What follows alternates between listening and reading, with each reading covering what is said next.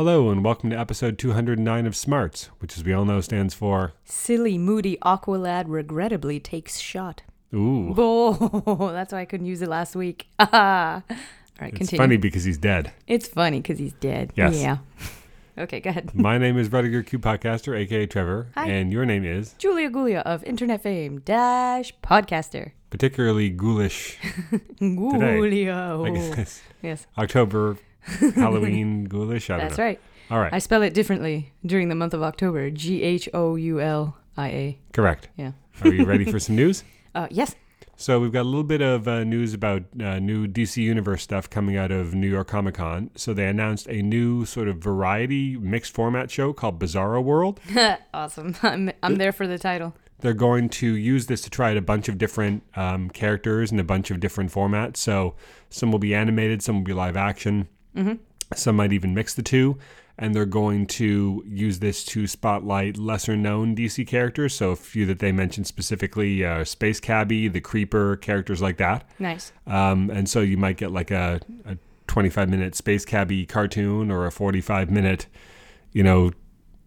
Creeper TV movie or something like that. And that would be under the umbrella of this Bizarro World show. Funny. So it doesn't have anything to do with Bizarro specifically, just, as a way of saying it's like a wacky variety kind of thing. I see.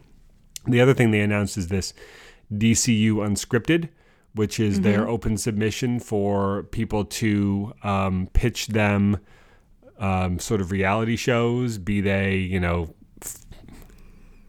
cosplay or, real life, inspirational stories or DC-themed food eating contests or whatever.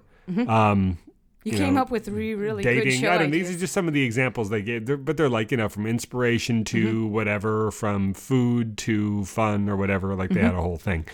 So you can go to the website and you can submit your pitch, and they narrow it down to 10 or whatever. Those 10 people get to like pitch executives in person or whatever, and then the top 3 from those actually get to go to pilot, and then one of those pilots may or may not get picked to be, to actually go to series. There's also, it's couched in all sorts of iffy language, like, may go to series or may go, like they reserve the right to like not take these any further, obviously. But that's a fun thing that they're doing to sort of, they seem like they're really leaning hard on the community involvement stuff these days. So that's fun. That's awesome. We got a little bit of news, just a fun little bit of news about Batwoman, which we're actually about to watch the pilot right after we record this. Rachel Maddow is a name you probably didn't expect me to say. You know who Rachel Maddow is, right? Yeah, I do, yeah. So she's a big comic book fan, and she's a big Batwoman fan. She wrote the introduction to the first collected edition of the original Greg Rucka Batwoman run. That's really cool. She's going to have a recurring role of sorts on the TV show. No, she's not. As a radio personality. Awesome. So we probably will never see her face. Sure. But there's a one of Bruce Wayne's ex-girlfriends in the comics is a woman named Vesper Fairchild. And she's going to be playing Vesper Fairchild as a radio host on Batwoman. So you'll hear her voice, in the background, and it'll be like Channel 52 on the Arrow shows, right. Except, you see those, but it'll be kind of like a recurring thing in the background. Yeah, so that's fun. That's awesome. Kind of like how Senator Patrick Leahy is in all the Batman movies because he's a big Batman fan. So it's that kind of thing. So the last little bit of news is that we've got a bunch of Star Trek stuff coming out of New York Comic Con. So we got new trailers for Picard and the first new trailer for Star Trek Discovery Season 3. Yep. We got the first of the new round of short treks, which we'll be talking about later with our shows, and the announcement of the schedule for the release of the rest of this batch. So it'll be every second Tuesday of the month, starting this month. So we get another one in a couple of days, leading up to and including January. And then that same month, Picard will start. So we get one a month to bridge the gap until Picard starts. And then we also have the Picard premiere date, which is, I forget the exact day, but it's sometime late January, like the 21st or something like that. That's cool. That's so cool. Not so far away. And so the fact that we're getting a trailer for Discovery Season 3 leads me to believe that Discovery Season 3 will probably follow Picard immediately.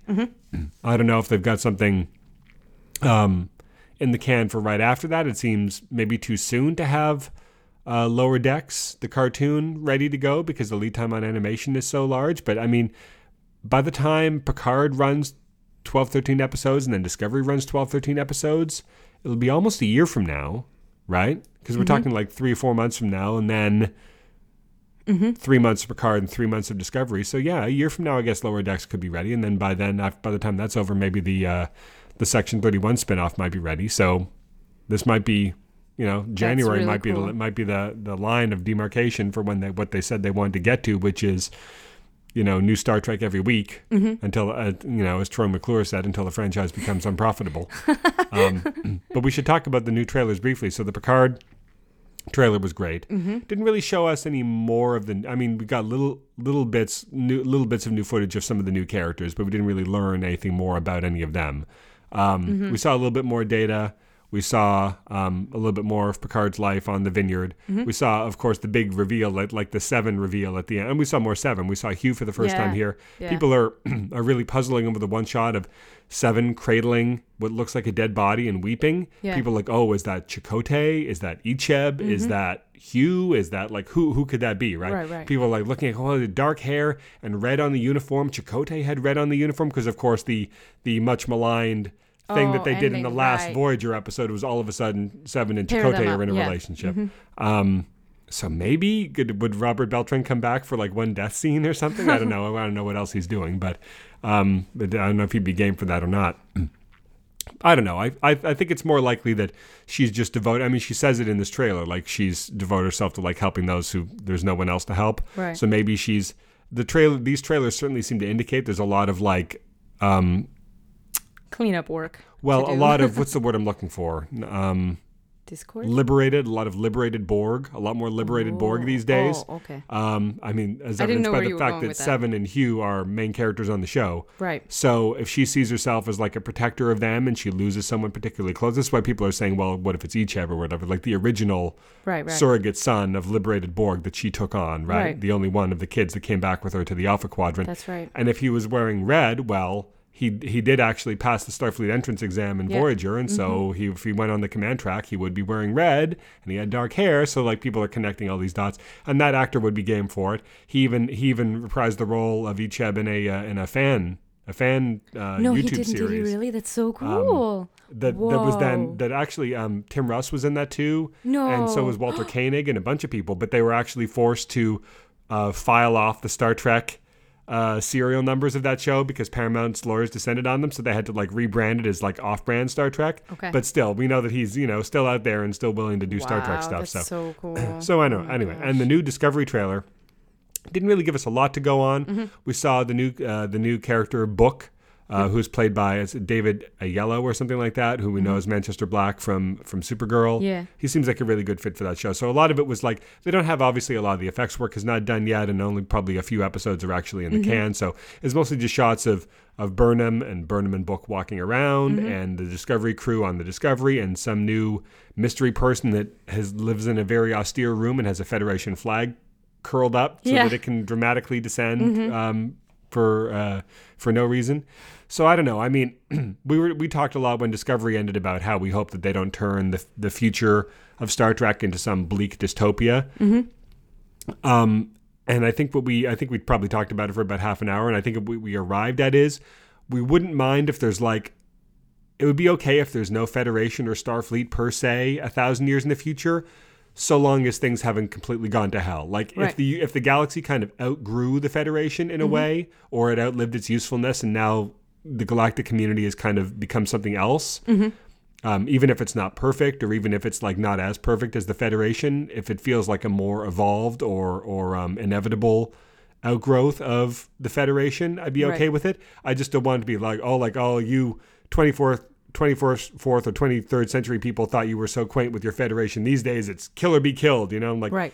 I don't want to see the Star Trek future become that. So Right. I'm not really given a lot to go on here. It certainly seems like the Federation flag is an antique, and Book says to Burnham about her Starfleet insignia, Right. that's an antique or something like that. Right. But, You're wearing ghosts, or but you it's believe in still ghosts or too early something. to say, Yeah. which way things have gone. It's not like it doesn't seem like from this the universe is in a state of perpetual war and everybody is, killing each other for scraps or something. And there's fighting, but there's fighting. They literally Everywhere. just got done fighting Yeah. a war where Discovery came from. So it's not like things are perfect there either. Right.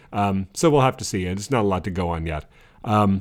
Yeah, and then we'll talk about the short trek when we get to it. So that's it for the news. What do you think of these trailers? I thought they were tremendous. I got derailed when I was talking about the the implications of that one shot of Seven in the Picard trailer. Of course, the big reveal that they saved for the end. Oh, yes. Much like they saved Seven for the end of the last trailer, was we get to see Riker and Troy again. Yeah. And they're seemingly retired. And they're seemingly married, and they seemingly have a kid. Well, we saw them get married. They got married in Nemesis. I know it's easy to forget Nemesis, but it did happen. They got married in Nemesis. And so, I assumed that they would start a family. But the idea that after, I was kidding with you before, that it's like it took them like 15 years to actually get Riker to accept the captaincy. Right. Apparently, he only kept it for like 10 years or so before retiring. So that was like a lot of waiting for nothing.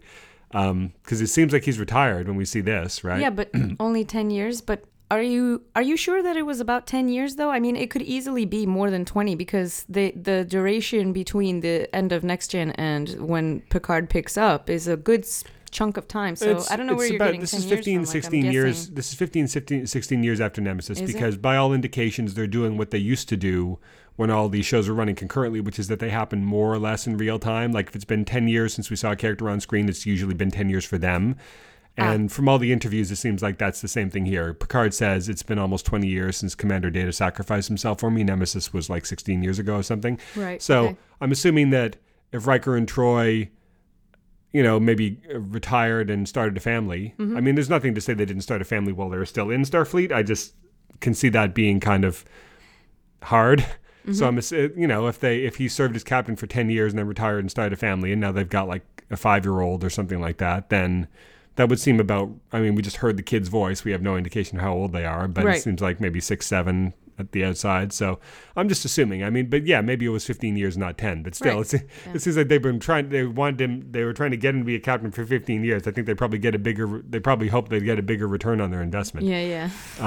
But of course, there's a lot we don't know. If things got so bad that Picard left Starfleet disillusioned, then the same thing might have happened to Riker, although Riker seems like he landed on his feet a bit more than Picard did. We get the funny scene where Picard goes to Starfleet headquarters, and they literally have a holographic like museum piece of the Enterprise D floating above the reception area, and yet the kid at the desk still makes Picard spell out his name before he realizes who he is. Yeah.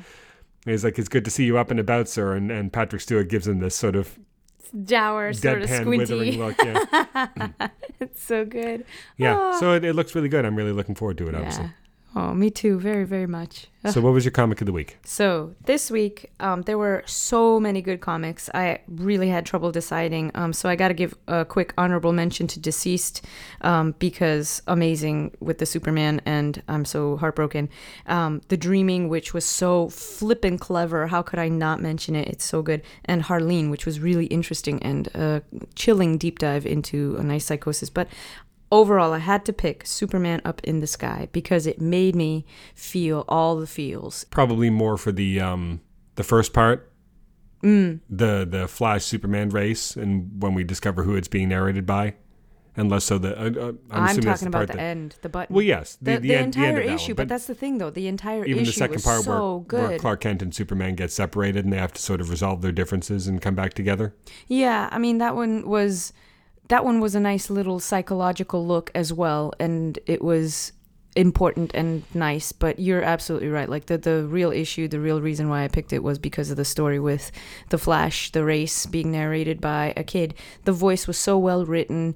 The idea of a kid that maybe doesn't have a full education yet and is talking about like making casual reference to rough times at home, being bounced around from foster home to foster home, and she's speaking about such sad and brutal things with a kind of a, like, this is how it is, a state of speaking. And it's so true. And then at the end, it's a perfect reveal of her and where she is being kept and what she's surrounded by. And she's holding on to a doll, and she's holding on to the faith that she has in Superman. And it's just, even talking about it right now, I'm tearing up. It's so darn good. Oh, I had to pick it for my comic of the week. So what did you pick? I picked Deceased, number 5. Nice. Oh, good. We get to talk about it. Yay. Well, mostly the whole issue was good. I love this sort of, that was another tearjerker. Post-apocalyptic world building where it's like, where would the survivors go? Yeah. They open up Themyscira to the outside world, but Superman and Wonder Woman like lift up the island out of the water a little And bit Mira. to give it more land mass so that more people can fit on it. That's a cool idea. Yeah. The Fortress of Solitude becomes a gathering place for all the heroes. But Mira was important in that too, because I mean, it wasn't just random land. It was land that had sunk from Atlantis. So pre-built cities and stuff like that, like places that people could actually functionally live. And she was using her magic as much as the other two were using their strength. So to leave her out of the exclusion, excuse me, sir, don't do that. Yeah.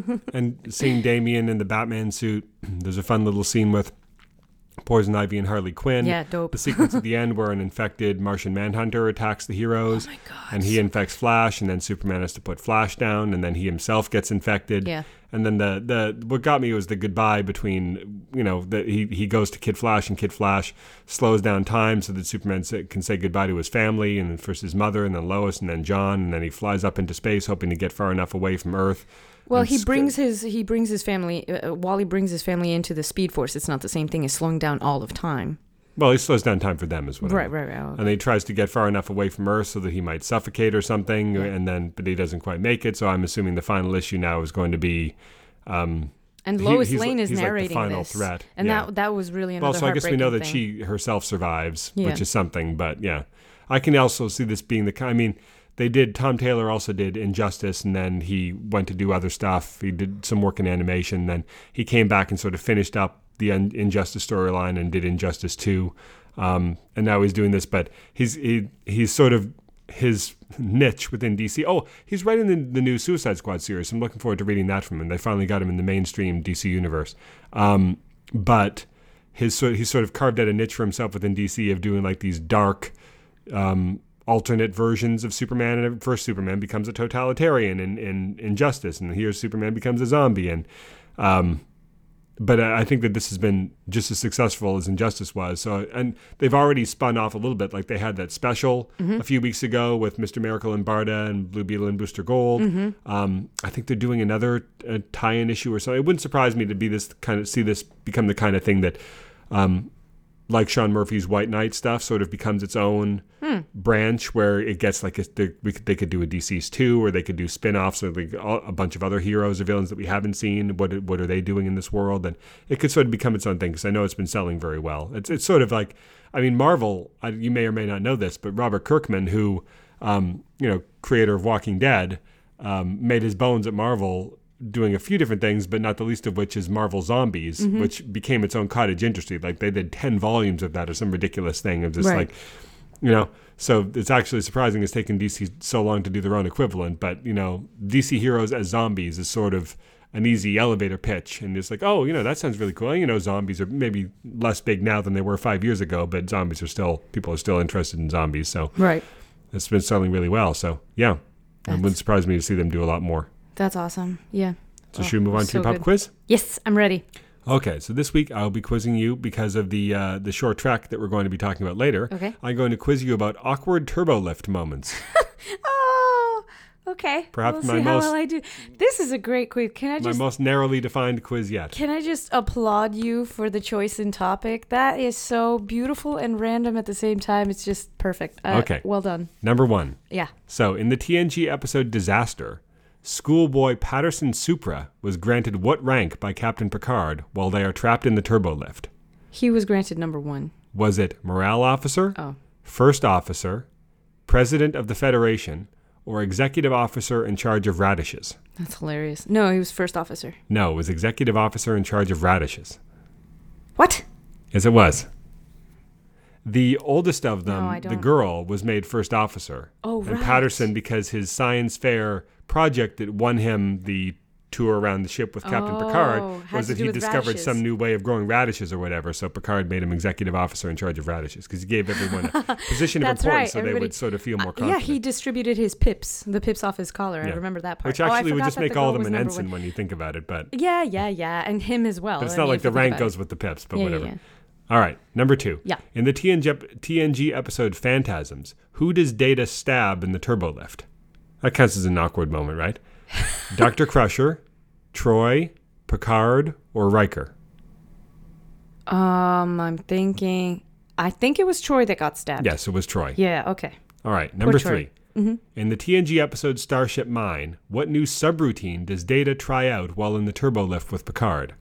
Singing, small talk, smiling, or humming? Small talk. Yes, it was small talk. Yeah.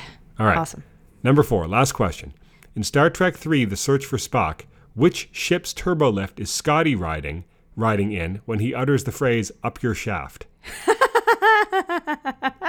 Was it the Excelsior, the Enterprise A, or the Reliant?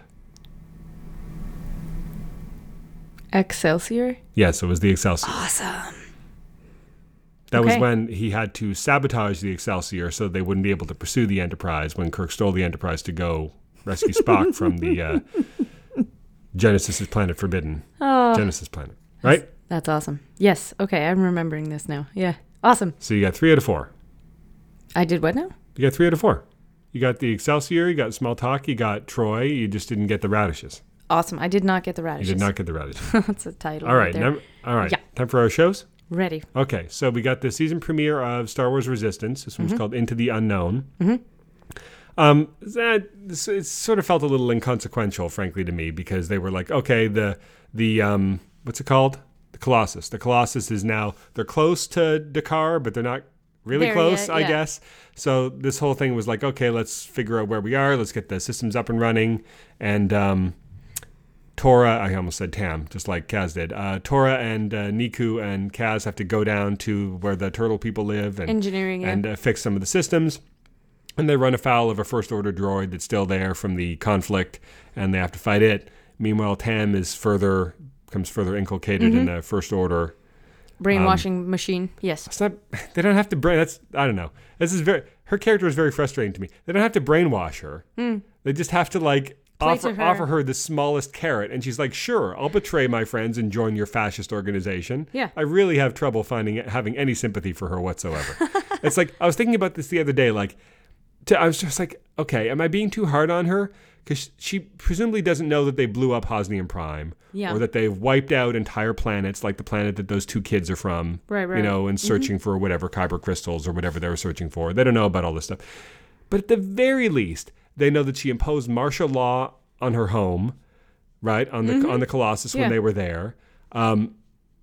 She knows that they're wearing the uniforms and carrying the weapons and adopting the tactics and accoutrement of an evil fascist organization that, true, before she was born, but still, they have history books in school, blew up planets and ruled the galaxy with an iron fist and enslaved entire races for decades. And these are the people they're choosing to model themselves after. But she's like, oh, my friends were mean to me. Yeah. So I'm I going to see. join your fascist organization. I really have. And she's a very unsympathetic character.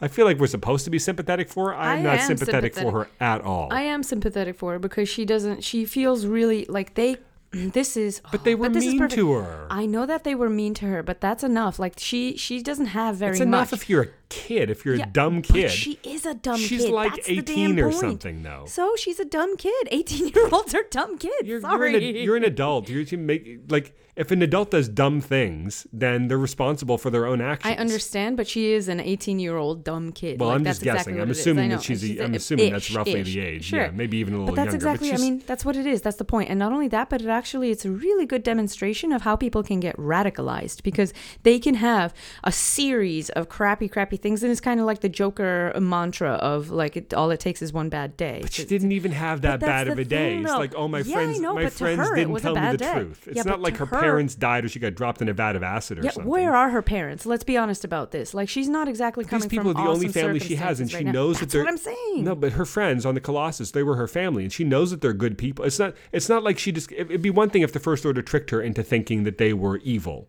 or murderers or Right. something. All it was is one of them was a spy. One and of them nobody didn't tell told her the truth. Yeah, But she still knows deep down that they're good people. right. It's like it's not even that big of a betrayal. I know, but to her it feels that way. And Yeah, I know, and that's and she's she blowing it way out feels- of proportion. And she feels excluded because she was the only one in Oh, that she circle feels of friends. excluded. Oh, Right. I'm sorry. They didn't invite her to the cool kids table. Okay. This is the worst betrayal that could possibly happen. It's definitely worth betraying your betraying friends and everybody getting for it, yeah. hundreds of people killed and joining up with a fascist organization. Yeah, I know. So I have She zero. has some. Let's just say she has some room for growth. Serve her But right. she is- I mean, that's serve her what it right is, if she got shot down in her very first sortie in a TIE fighter. It's Oh, like, come this is what my whole life has been leading to. Boom. Because those TIE fighters get blown out of the I know, sky. they really do. 50 to the ratio of TIE fighters to X-wings is like 50 to 1. It's crazy. Serve her right if Poe Dameron blew her out of the sky in 5 seconds and didn't even know she was in there. It's like, well, your life didn't amount to much. Wow. You should have stayed with the good guys. So I don't know. I find her character very frustrating. I'm sure that they're building to a thing where Right. She sort of realizes. she realizes the error of her ways, and she ends up, sabotaging the First Order from within and giving Kaz and the crew some key moment to strike and save everybody or whatever. But I was like, I don't know. Ultimate self-sacrifice. Serve her right sure. if they didn't take her back. Like, Kaz is such a I don't think they will. I it's think a kid's she's- show, and I- Kaz is a big softie. I'm sure they'll take her back, but it would serve her She right if they is- didn't. She had to go down I with the ship. bet you a million Deutschmarks that she's on a self-sacrificing path. Like she will do You think she's exactly gonna, what. I don't think we're going to see any. I don't think we're going to see any major character deaths on this show because it's think aimed so? for kids that are too young. This isn't even They're talking Rebels. about death. This though, isn't but Rebels. I don't know. I know, but they're allowed to get away with like, that stormtrooper probably Right. didn't make it in the background, but a major character that kids have grown attached to. This show is aimed at like 8-year-olds. I don't think they're going to kill off one of the main characters on the show. I don't think it's going to yeah, happen. Maybe. Yeah. So Star Trek Discovery. So we got a new short track. So good, so Completely good. out of nowhere. We found they shadow dropped it. It's like, oh, by the way, there's a new one today. Q&A, written by Michael Chabon, starring Ethan Peck and Rebecca Romaine, with a small cameo at the end by blanking, not Jeffrey Hunter. Anson Mount. Anson Mount, Yep. that's right. Didn't get a lot to do, but still very charming. Amazing. Yeah. Yeah, but this whole so this was a great little beat. Like the more I think about it, the more I like it because sometimes short tracks can, like the one with Tilly, I guess is the one that one points to as being kind of inconsequential. I really. Even if that I character did liked come back, it. yeah, I know, I liked it too. But it didn't feel, even if the character, the was a Queen nice- character came back later, it felt a little like slight when you're watching it. Like there's not any deep character exploration going on here. Yeah. This one, on the other hand, although it's sort of fun and frothy, and has the characters like even breaking out into song, it still has depth to it because it reveals something about the characters. Like Spock comes aboard, he doesn't know what to expect from the Enterprise. He's a little taken aback. There's number one. All we know about number one from the cage was that she's almost Vulcan-like herself in like how scientifically minded she is and how logical she is and how like no nonsense she is. In fact, those are some of the main reasons why they forced Roddenberry to get rid of the character, is because they thought that, particularly, and of course this was the 1960s, but particularly coming from a woman, they thought that she was too cold and unlikable. Even Spock smiled more in the cage than number one did, right? That's true. Yeah. So here we feel like, Spock comes aboard and like, oh, this is cool. Like they're gonna like bond over how alike they are, and they have this whole thing where they're going back and forth with the questions, and they've got a lot in common. Like they both find the new update to like Federation OS. Yeah. is like lacks Lacks elegance or something, yes. right? It's like, oh, they're really similar, right? Yeah. But there's still this distance between them. Like they're still, even though they're finding common ground about their interests, they're still keeping each other at arm's length. Yeah. It's not until they start really like digging down and number one is like, oh, I get it. You're half human. You've got to keep your stuff on lockdown. Right. Like you can't show people who you really are. It was and Spock's cute. like, oh, and then who are you really? And she's like, and she goes for it and she sings a number from Gilbert and Sullivan.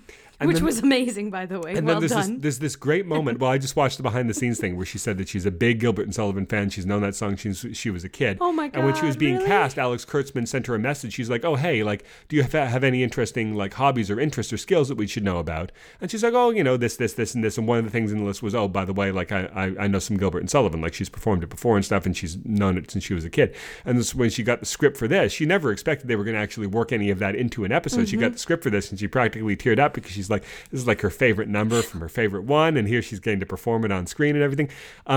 But she just That's so but cool. the character just goes for it. And then there's this great moment after where Spock is just standing there completely stone-faced. Stoic. And Rebecca Romaine she looks stricken almost. She's like, oh, did I go too far? Like, have I completely made a fool of myself? Will this guy ever be able to respect me again? Is he Right. going to blab about this all over the crew? Because she just showed this vulnerability to him Yes. that she is very out of character for her because of these, Right. pressure cooker circumstances of being trapped in this turbo lift for 6 hours or whatever it's been, right? She wouldn't Yeah. normally show the side of herself to someone.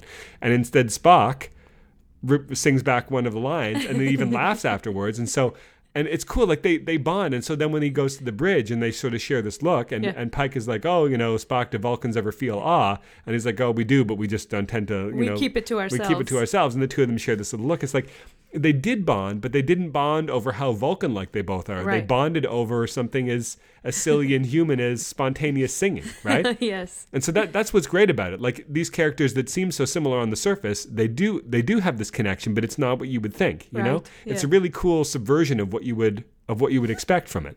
And so it's not just like, I mean, jokingly we had the turbo lift quiz, but it's like, oh, characters trapped, or it's like the sitcom thing where it's like, oh, we're trapped in an elevator, or trapped in a bank vault or whatever. Like, trapped in a library. The thing is that usually the characters get on each other's nerves, and then they start screaming at each other, and then ultimately by the end of the episode they find that they have more in common than they thought, or they find common ground or whatever. But it is a bit of a trope, and I think obviously they leaned into it here. It's not like Michael Chabon doesn't know that that's a trope. Right. But I feel like, and in 10 or 12 minutes or whatever it ended up being, like it's a lot to pack in there. Yeah. And it didn't feel like, and it felt concise too. Like some of the other short tracks, even though they were only 10 or 12 minutes, felt like there wasn't really a lot going on. Like I felt like, oh, you could probably have even shaved this down to 7 or 8 minutes if you really had to. This one felt tight, and it's funny because it's sort of less happens here than in some of the other ones, but it still felt dense, you know what I mean? But it was dense with performance and characterization, not so much with a lot of plot beats. Can I just tell you, the editing was so good. The lovely, oh man,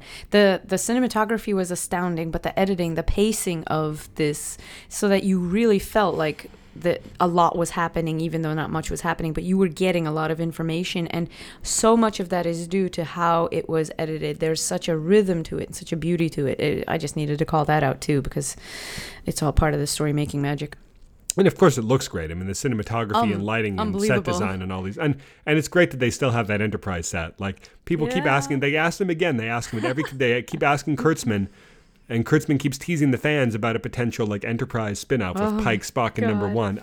I think they're going to do it. Like he's being so coy. Like if it wasn't going to happen, I don't think he'd be being this coy. But it's been several conventions now where the fans keep asking for it, and he's like, "Oh, is that something you guys would be interested in?" I mean, I feel like take that back and workshop it. They got the characters back, and Pike is in this week's Short Trek too. Apparently, like they got the characters back, and there's going to be like one that even focuses on him. I think Pike is in 3 of these. I'm not sure if Spike or Number One or more. But so I feel like they're like.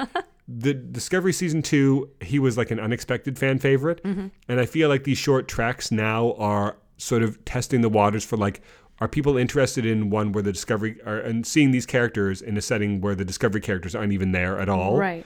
And so perhaps based on the response to these, it's hard. It would be hard to say, well, would we take 13 hours of a Pike show just because of this little short track? Like it's so different.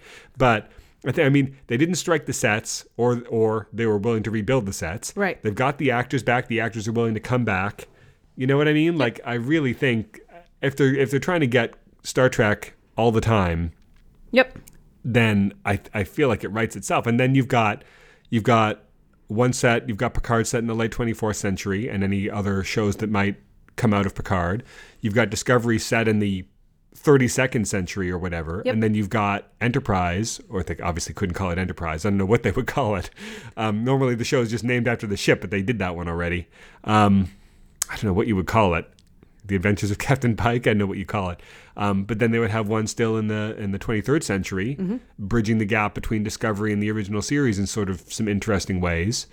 Yeah, I think that I mean, we've talked about this before, but I think it just, I'd like to say it writes itself. Obviously it doesn't, but you know what I mean? Like it's you've got it right there. You've got all the makings of a great show, and everybody is talking about, like, Pike was the breakout character, and Spock too, to a certain extent. Number One we didn't get to see as much of, but people liked her too. And I feel like if you really want to read the tea leaves, I think that it's not surprising that of the 3 characters, I would say that Number One got more spotlight in this one even than Spock did.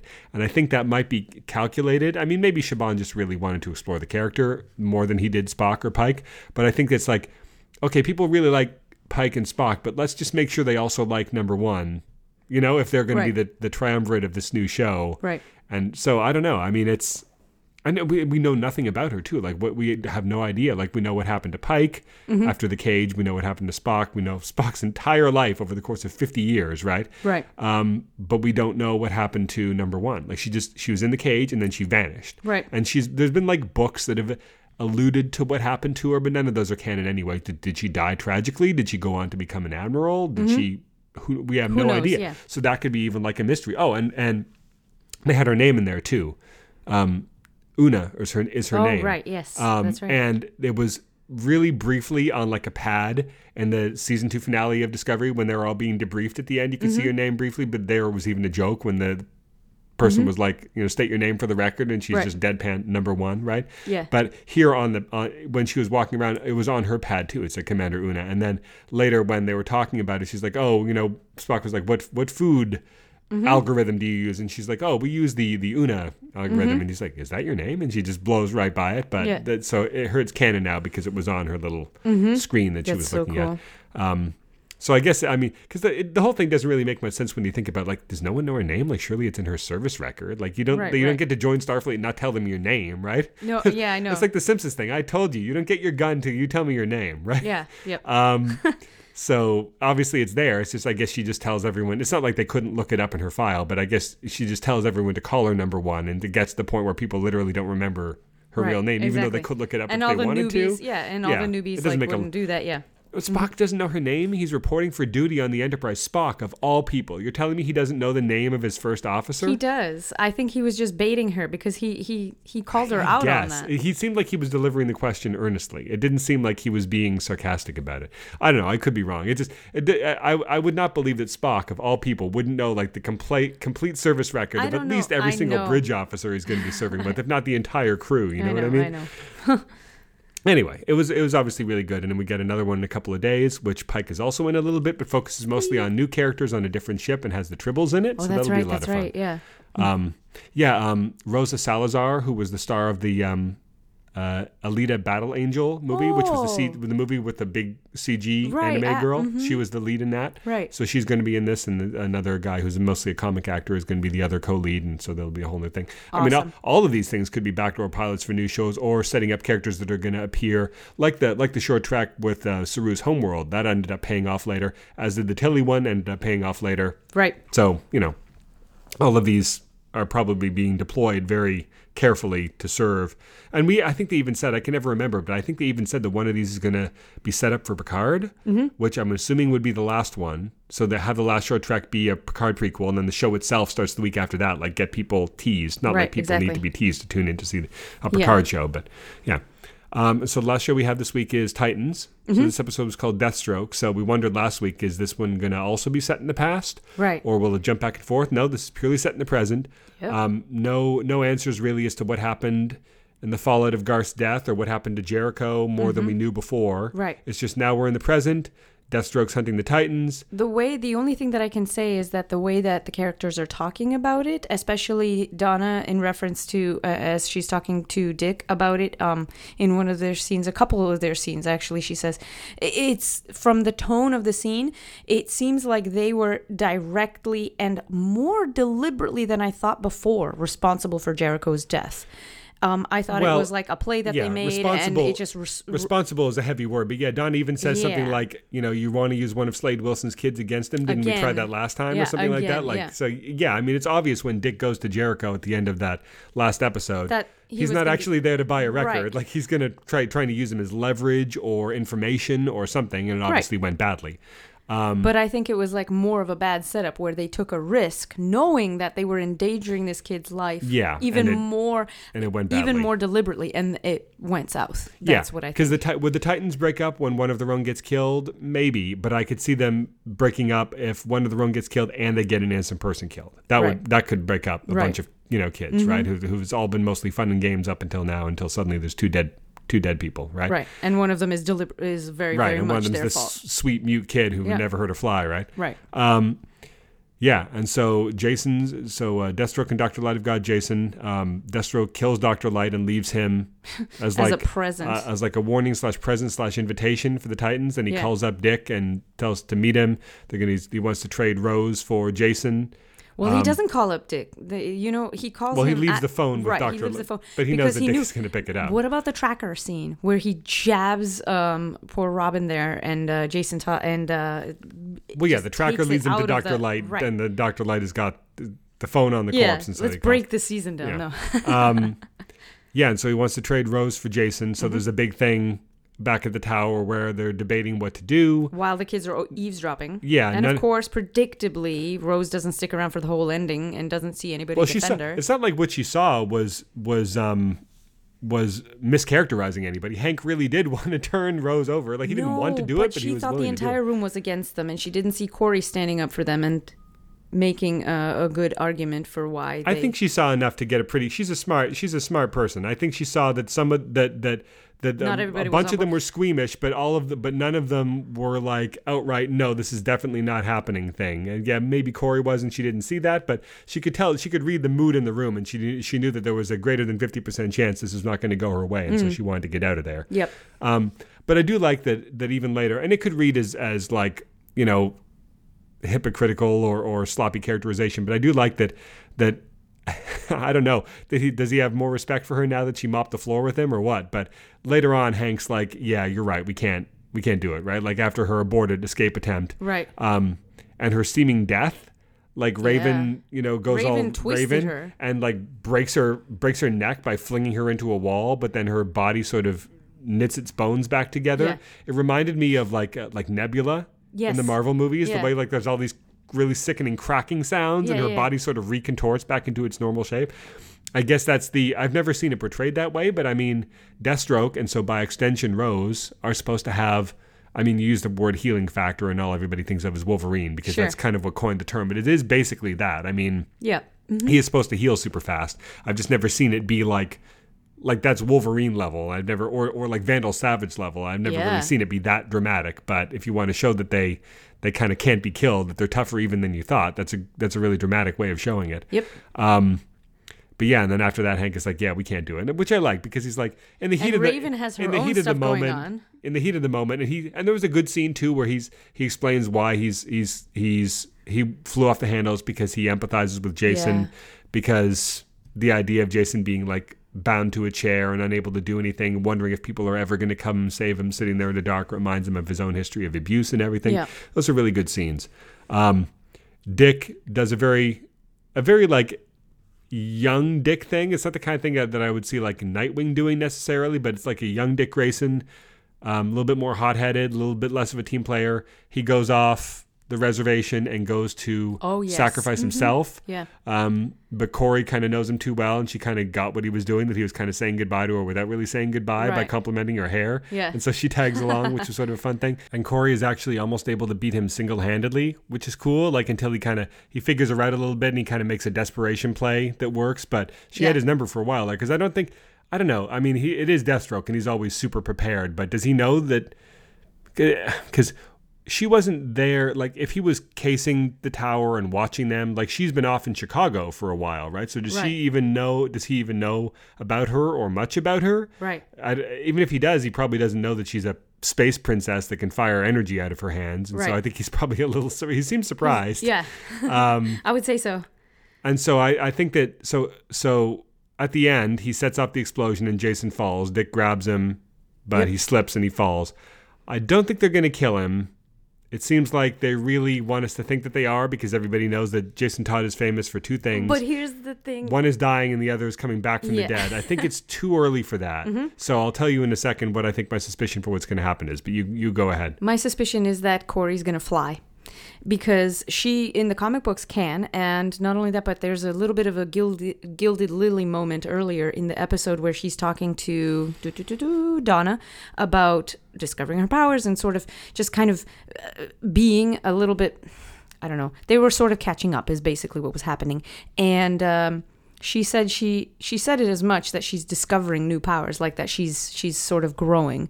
And I think this is the one that she's going to discover next episode. Wow. I'm not sure they're going to have her fly. I feel like flying. I feel like they've kind of got, I don't know, like sometimes shows simplify characters' powers. Like, or the movies do, like the Marvel movies really simplified Scarlet Witch's powers, for example. Like, or if a character has like a bunch of different powers, sometimes they'll just pick one. And like, if the energy thing is her thing, they might not also want to bring the flying thing in. So here's my speculation.